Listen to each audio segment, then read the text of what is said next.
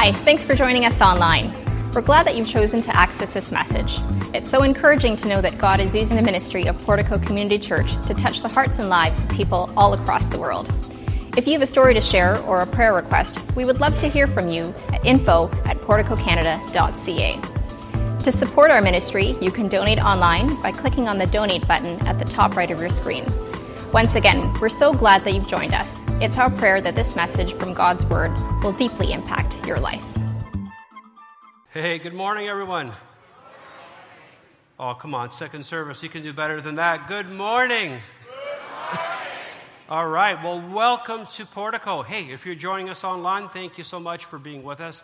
And whether you're here in the room or wherever you are in the world, we trust that this message will be a blessing to you today. I don't know about you, but I am glad that the weather has turned.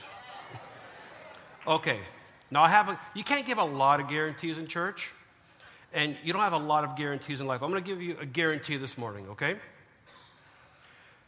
Many of you put your trust in the end of winter in a furry little animal called a groundhog, right? Is it a groundhog? Yeah. And whatever he sees or doesn't see will determine whether you get more snow or not. Well, it's not always right, is it? Okay, so let me give you a guarantee this morning, because I'm feeling crazy today. Joe Amaral,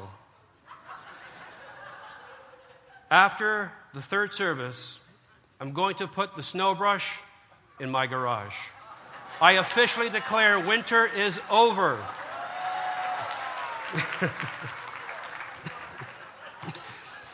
How many times have you put that thing away and 2 days later it snows? So it's a rite of passage as a Canadian to have to clear off your windshield with this. All right.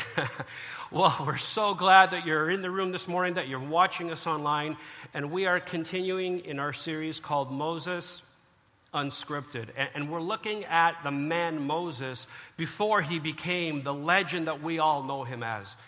And what we're going to do today in the next half hour or so is we're going to look at 4 things that I believe we can get out of today's passage. Now, it's a huge passage of Scripture.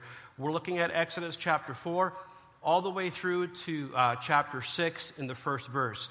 And so there's a lot of material there, so if you have your notes with you, if you have your electronic devices, your iPads, your mobiles, whatever it is, you can follow along on the points for today. The scriptures are there, and we'll give you some fill-in-the-blanks that I believe are going to be of help and blessing to us as we study the life of Moses. And one of the things that really encourages me about studying Moses is that he's not perfect. So that means there's hope for me. You know, so often we look at a person who's the head of a big ministry or the head of a big company or the head of a big something. And we look at them and say, oh, it's easy for them. I mean, look at who they are. They got it all together.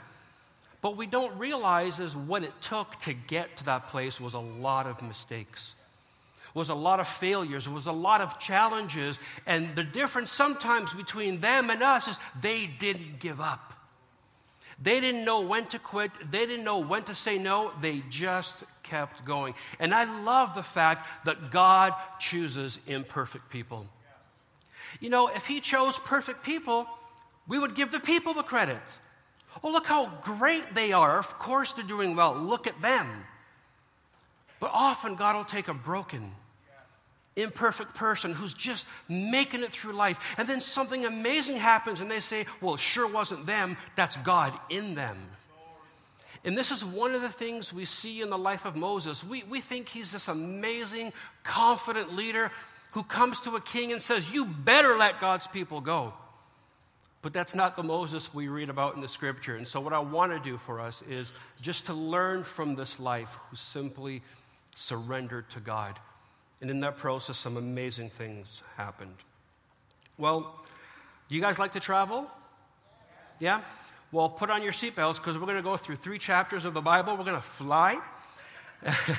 And I have a love-hate relationship with traveling. I love it when I'm at the place. You know, once I'm there, it's great, right? Whether you're working or you're on a beach, it's wonderful. It's just the process of getting there. Now, from 2002 to 2016, I traveled a lot. I became a traveling professional. I became so used to traveling that, let me ask this. Are you the kind of person who prepares for days in advance before you're going to fly somewhere? Right? You got your suitcase out and slowly you add to it, right? You're putting your toiletries and then you realize, oh, I need them still. Well, I got traveling so much that people would say, hey, aren't you flying to Hong Kong tomorrow? Oh, yeah. Did you pack? Oh, no, I'll pack tomorrow. I just got so used to doing it that it was like second nature. It was like just, driving into work. And so what I had to do was I had to develop a process, a mental checklist, if you will, of items that I needed to bring on my trip. Because there's nothing worse than getting to where you're going and realize you forgot something. And more times than not, it's not the big stuff, it's the little stuff. My son's here in the room with me. 2 years ago or 3 years ago, we went to Thailand and we landed. It was over 50 degrees Celsius. And I realized I forgot my shorts. Not a single pair of shorts in Thailand in 50 degrees Celsius. So I've created this mental checklist. Now, in my travels, I got to go to a lot of really great places. I've been blessed to go to Israel 39 times. Next month, in just a few weeks, I'm going to go again for my 40th trip to the Holy Land. Unbelievable. Now, I'm going to name some of the countries I've been to, and when I name your country, I want you to give me a woot woot. Can you do that? I know this one's going to get a lot. I've been to Jamaica. Okay? Maybe we won't do that for every country. If you're online, type the name of the country that you're from so we know, okay? So Jamaica, I've been to Trinidad. I had a bake-a-shark in Trinidad.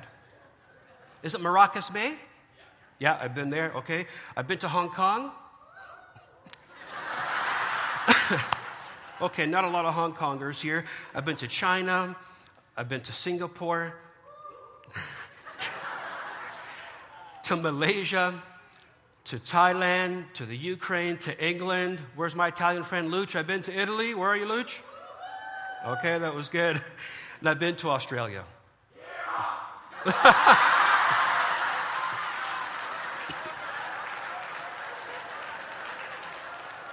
That was legit. All right. I've been to almost every province in our country, but I haven't been to Newfoundland. Where are my Newfies at? Got to get to Newfoundland, and I've been to several states across America. And so I've learned how to travel over the years. And like I said, no matter where you go, there's a common routine for packing, especially when you go internationally. There's a lot of things that you got to remember. Like when I fly in Canada, it's great. I just show up with my driver's license and I get on the plane. You don't have to worry about passports and visas and entry forms and permission slips and all that kind of stuff. So I developed this mental checklist because, again, so often I would forget stuff when I got there. And what I would do is I would always visualize what I needed all the way along the journey. From the moment I got up in the morning of my trip to the morning I was checking out of my hotel in that country to come back, I just kind of walked through the process, and it really helped me. So I would say, okay, I'm going to the airport tomorrow. Is that a normal time so my wife will be able to drive me? Is it some crazy early time that I need to book a card? Did I book a card? Do I have my Uber app updated? Do I know what the price is of the taxi limo service, whatever it is? And so I would start with that. Well, then I get to the airport. Okay, I need to check in. So do I have my passport? Yep. Did I do my web check-in? Oh, yep, I got to do that. Are my bags overweight? Are they underweight? Do I have my bag tags? All that kind of stuff. And then I get on the plane. Very important stuff. Do I have my iPad? Do I have all the movies I want to watch? Do I have all the TV shows that I need to catch up on? Do I have all the new albums on my iPhone that I want to listen to? Oh, do I have my headphones? Oh, but I got Bluetooth headphones. But you can't use Bluetooth on planes. Do I have my cable? All this kind of stuff. Do I have enough battery? Because it's a 16-hour flight. And if I don't have enough battery, do I have an extra battery to take with me? Do I have snacks to take on the plane? Because God bless airplane food. Okay, so when I get there, when I check into the hotel, I'm going to have to shave, brush my teeth so I can go to the service. So do I have my toothbrush? Do I have all that kind of stuff? And do I have my laptop? Do I have my plugs? Do I have the adapter for the country that I'm going to? Some of you are getting anxious right now of all this stuff. But it's the kind of stuff you go through. Do I have all my PowerPoints with me? Do I have my files? Do I have my books and my videos? Do I know what the currency is? And on it goes. And I walk through this entire process, and that helps me to remember, do I have everything I need for the journey? Do I have everything I need to carry out this mission that I'm about to go on? Well, our character that we're studying is a man named Moses, and he was given a mission by God. And I wonder if Moses had this, maybe even this unconscious mental checklist. God calls him, but does he have everything he needs? Is he fully prepared to embark on this mission? Do I have everything I need? Moses must have said to himself. God, am I talented enough? Can I do this on my own? Do I need an army to go back to Egypt? I'm asking for a huge group of people to be let go. God, do I have everything? Can I do this by myself? What do I do if I hit a wall? What do I do if I fail? What do I do if I falter? How am I going to make it? Will I be able to see it to the end? Does this sound familiar to any of us? When God calls us to do something, God launches us into something, and we launch into this mental checklist of can I, did I, will I? And we go through this list. And these are great questions that Moses is asking himself, and God, through the scripture, is giving us some great answers. So I want us to have our first point together, and if you're following along, you can fill in these blanks. This is number one. God gives you some of the stuff you need to carry out your mission. Anybody catch my mistake? Okay, let's fix it. God gives you most of the stuff you need. Is that what it says? What does God give you? I'm sorry, I didn't hear you. God gives you everything you need to carry out the mission. Okay, and this first point I got from Exodus chapter 4, verses 1 and 2. And so Moses answered, what if they don't believe me? What if they don't listen to what I say? That the Lord, and what if they say, the Lord did not appear to you? But then the Lord said to him, Moses, what's in your hand? A staff, he replied. You see, Moses didn't have a problem with the mission. Moses believed in the mission. Moses thought it was a great idea. Yes, my people have been in slavery for over 400 years. God, this is a great idea. So it wasn't the mission that he had a problem with. He had a problem with himself as the person that God was calling. You see, we don't have a problem with God's mission. For God so loved the world, He's not willing that any should perish. Yeah, Joe, that's a great mission. We have no problem with the mission, but often we have a problem with ourselves as the ones God's calling out to carry the mission. You see, Moses didn't believe in himself. He said, the people are going to say, oh, come on, Moses, the Lord didn't appear to you. You spent too much time in the heat in Midian. You were dehydrated. You spent too much time with sheep. Now you're seeing God. And he was worried about what people would think. Oh, how often do we do that? God calls us, and the first thing we do is, well, what are people going to say? God's calling me to sell my house and move to another country. What are my parents going to say? What are my friends going to say? What are people going to say? And before we even take a single step, we begin to worry, and we start to discount ourselves. Friends, you will never succeed at your mission if you don't believe it yourself. We have to believe in the mission, and we have to believe that God has called us to be the one to carry out that mission. And here's some good news as we get ready to go into these points.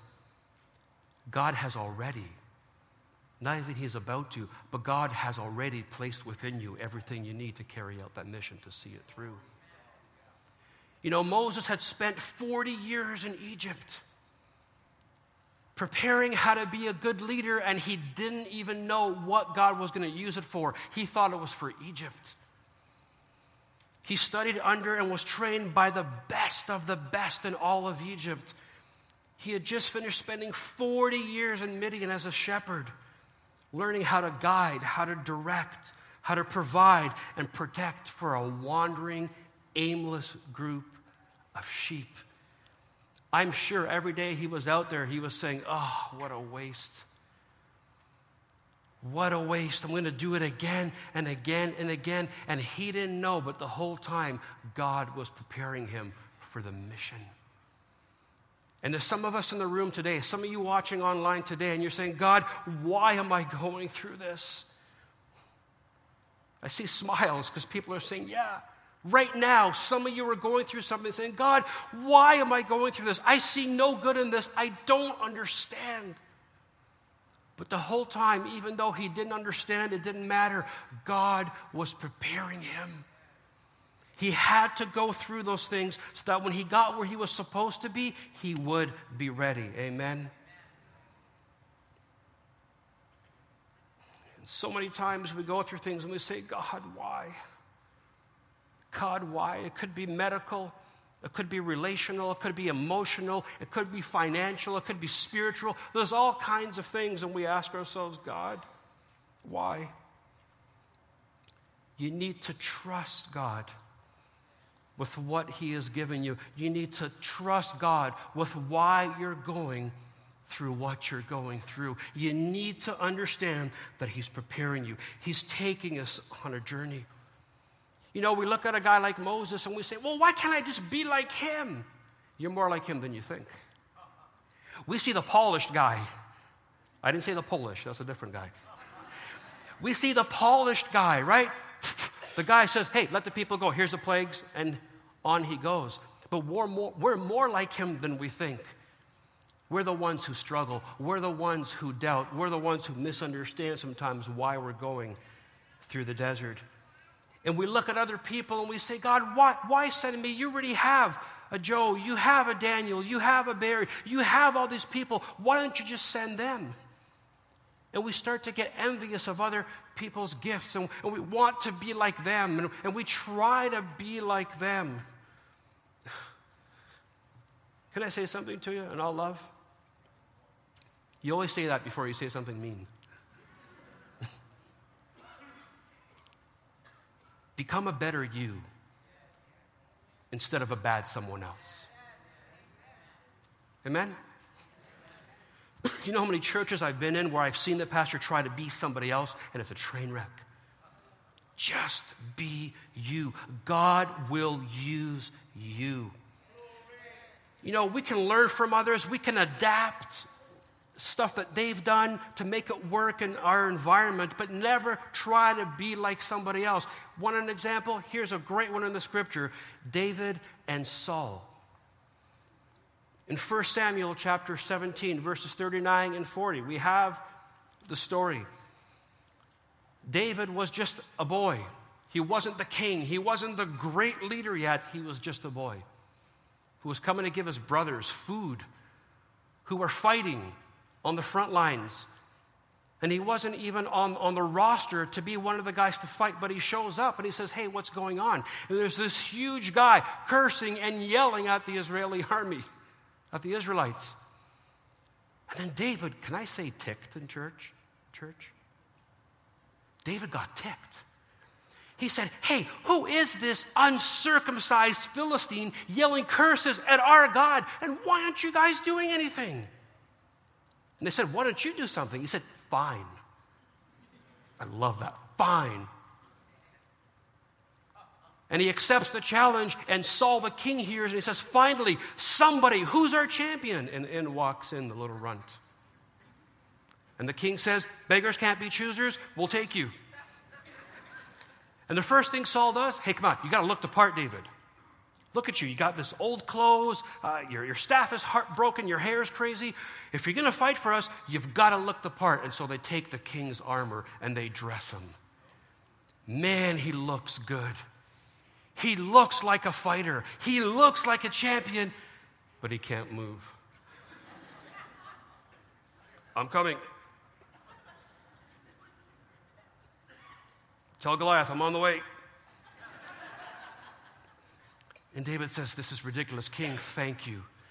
I appreciate the gesture. I understand that you're supposed to look and act a certain way when you represent the king and when you fight for the people. But king, I gotta be me. And he strips off the armor. And he goes down to the river and he picks 5 smooth stones. And you know the rest of the story. He takes that sling and he slays the giant. But he did it because he was himself. Never use someone else's armor. Take out that sling, clean off the dust, and go to work for God. Amen? You know, I've been on some great platforms. I've been on some great stages with amazing men and women of God. And people would say to me, aren't you intimidated? You're standing beside so-and-so. I'm like, I'm the best Joe Amaral on that stage. Yes. Come on, I'm the best Joe Amaral on that stage. I'm not trying to be them. God's already got them. That's why he made them. He needs me, so he made me. He needs you, so he made you just the way you are, and it's great. Come on. Man, I'm about to start preaching. Now it gets crazy. There it goes.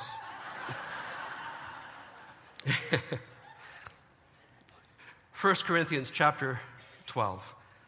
Verses 20 and 22, one that we know very well. But there's such an important lesson for us today. It says this, as it is, there are many parts, right? But one body. But the eye can't say to the hand, I don't need you. And the head can't say to the feet, I don't need you. On the contrary, those parts of the body that seem to be weaker are what? Indispensable. You don't believe me? Cut off your big toe. I'm not actually telling you to. I didn't know this. I almost kind of broke my big toe a few years ago. If it wasn't broken, it was really sore. And I did some research and I learned something because I was walking funny when I hurt my toe. Think about this when you walk outside the room today. When you walk, you don't even realize it, but for a split second, all the weight of your body transfers to your big toe for just a split second before you release it. And if you cut off your big toe, you would either fall forward or you'd have to compensate for it by walking a different way. So can I encourage you? And you're never going to hear this in church again. Be a big toe. Everybody wants to be the mouth, the eyes, the head, the hands. And we need those things, but he needs the big toes too.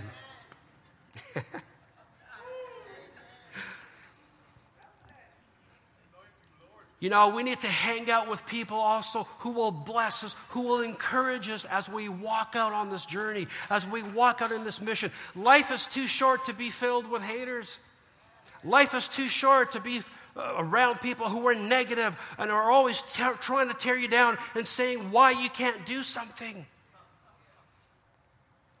Here's the second point, which really jumped out at us as we were preparing this message. Number 2, God surrounds you with the people you need to carry out the mission.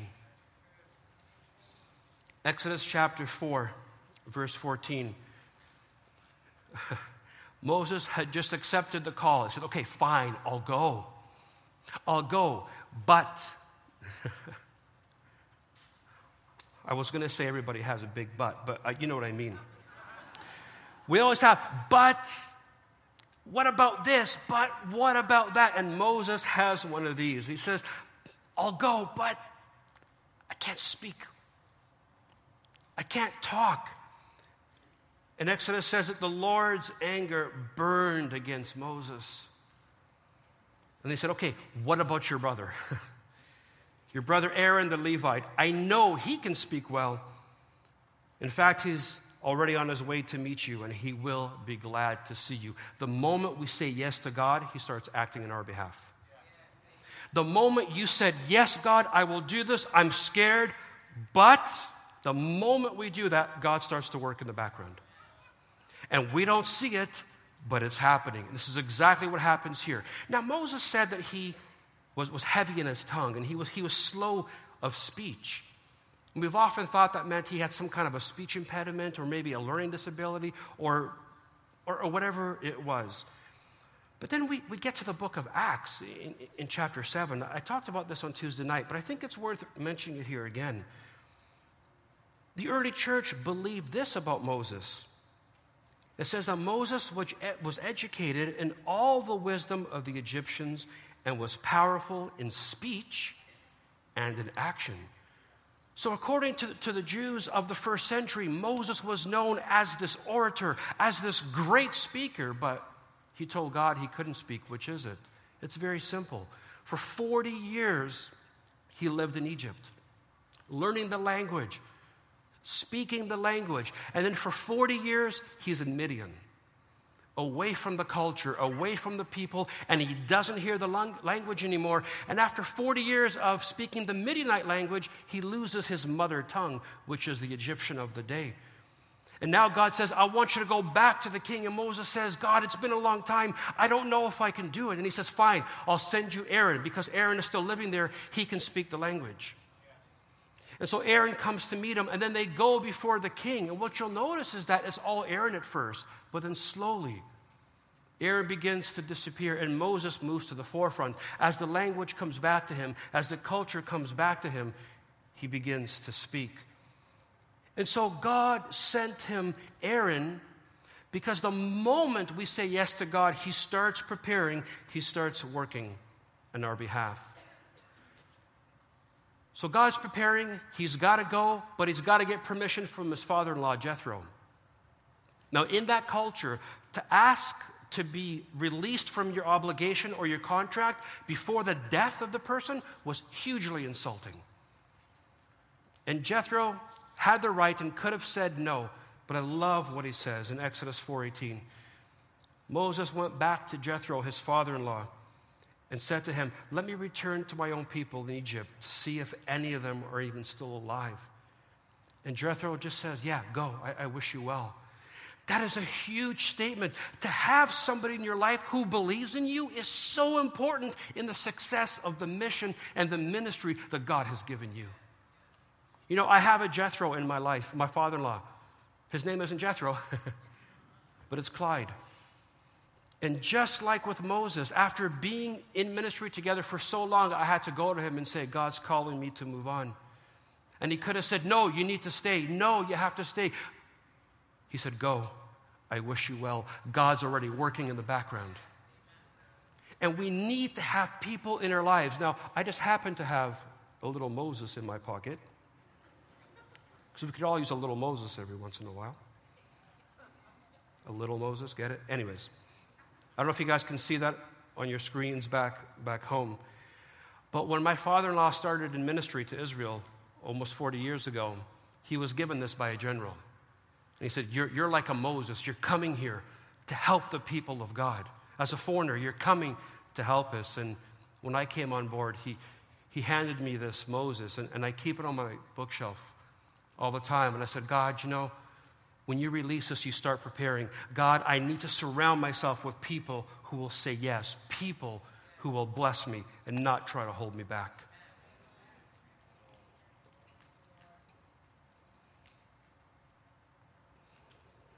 In Exodus 4, we have a very bizarre incident, and I mention it because it's in the text, okay? And let me give you the overview of it. Moses says yes to God. God releases him. Jethro releases him. And the Bible says the second he stepped outside of Midian, God was waiting there to kill him. Isn't that encouraging? That when you step out, God seeks to kill you. What is the deal with that? Why in the world will that happen? Moses, who should know better, missed something hugely important, and that was the covenant of God. God said every male, every son born to a Hebrew family must be circumcised. He said, that is the covenant. That is the sign of the covenant. That's how I will know you are my people, by that physical act called circumcision. Praise God, in the New Testament, it's a spiritual circumcision. I was waiting for one guy. Okay.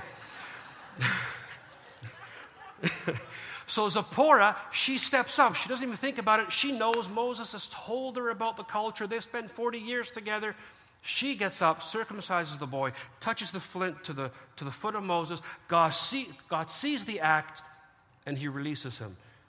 You see, Moses never thought he'd go back to Egypt. He thought he'd never see a Hebrew person again. So he said, why bother doing what's right before God? You know the old adage, it's only wrong if you get caught? That doesn't work with God. It's only wrong if it's wrong. If we're faithful, even when nobody's watching, when nobody's looking, if we're faithful to God, he will reward us. Come on. And so Moses is spared because of the covenant. He and Aaron and his wife and his children, they're heading down back to Egypt. And I'd love to tell you that everything was perfect. That when he got there and he said, let my people go, the Pharaoh said, yeah, no problem. I'd love to say that, but that's not what happens. In fact, he faces challenges.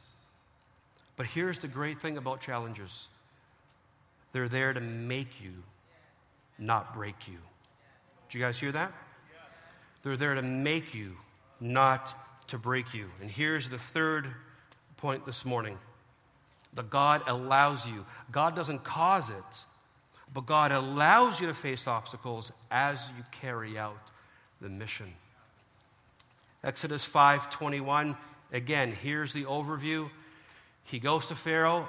Well, first of all, Moses and Aaron present themselves to the people. And they turn the staff into a snake. They do a couple of really cool miracles. And the people said, you're clearly from God. Yeah, go represent us to Pharaoh.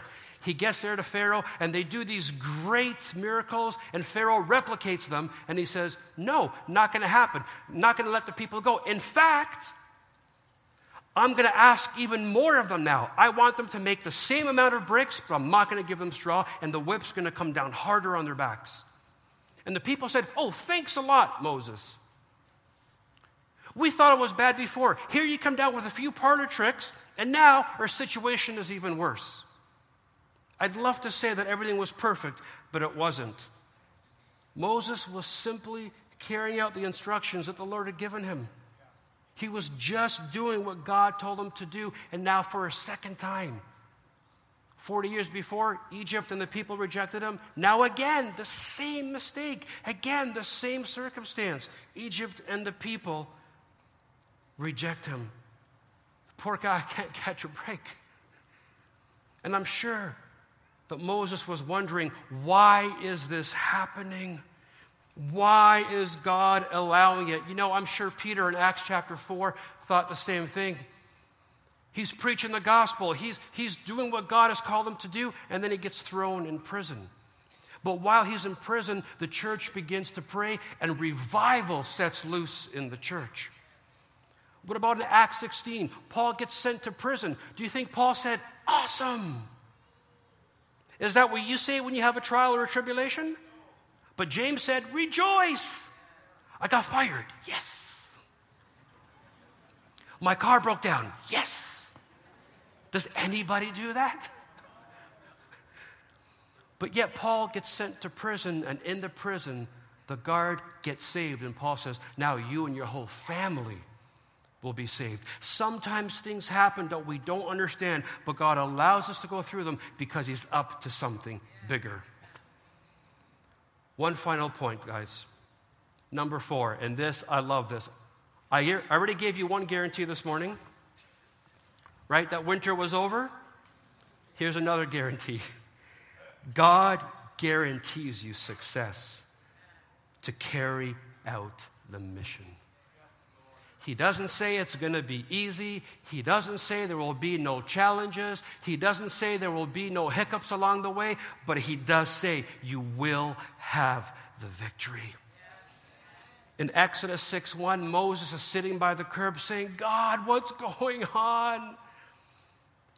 Why did you just leave me in Midian? It wasn't the best place in the world, but I had a wife and I had a life. Why did you bring me here? And I love what God says.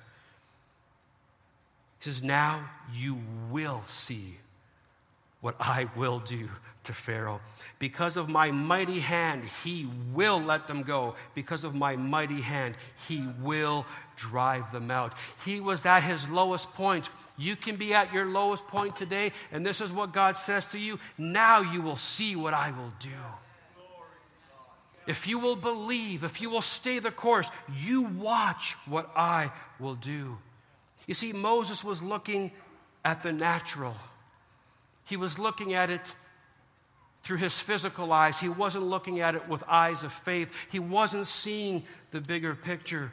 In Acts chapter 18, God said to Paul, do not be afraid. Keep on speaking. Don't be silent, for I am with you, and no one is going to attack you or harm you because I have people in the city. Guys, stay the course. Stay the course. God says he is with you. Sometimes we fear what we see with our natural eyes, but we need to walk by faith and not by sight. And I love this. We serve the God of creation. And he says, now you will see. Now you will see what I'm about to do. And this is the final verse I want to share with you as we get ready just to reflect on what God is saying. Joshua chapter 1, verses 5 and 6. I've said this before, some of my favorite scripture. He says, no one will be able to stand against you all the days of your life. As I was with Moses, so I will be with you. I will never leave you nor forsake you. Be strong and courageous, because you will lead these people to inherit the land I swore to their ancestors and give it to them. Can I say the same thing to you that God said to him? Be strong. Be courageous. Know that God is for you. Can you say this with me? No one. Say it again like you believe it. No one will be able to stand against you. All we have to do is trust and obey. Amen? I want us to reflect on these words. The team is going to sing and lead us in this beautiful, it's an old hymn of the faith, but the words are powerful as they remind us to trust and obey. Amen. Would you stand with me this morning? What a great reminder for us that when it comes to trust and obey, that God simply asks us to follow him on mission. And as we follow him, he sets everything in motion. And all he wants is our trust and our obedience. And I think for many of us, the words that Pastor Joe shared with us today just have resonated in our hearts. And so I just want to pray with you this morning that we would learn to do what we were just encouraged to do from God's word. Let's pray. Father, this morning, thank you for the depth of your word, the truth of Scripture that comes alive in our hearts. And as we have just verbally declared before you, we know the importance of what it is to trust you and then to obey what you've called us to do. So, Holy Spirit, would you go before us, lead and guide us, and may Jesus be glorified in every one of our lives. And together we said...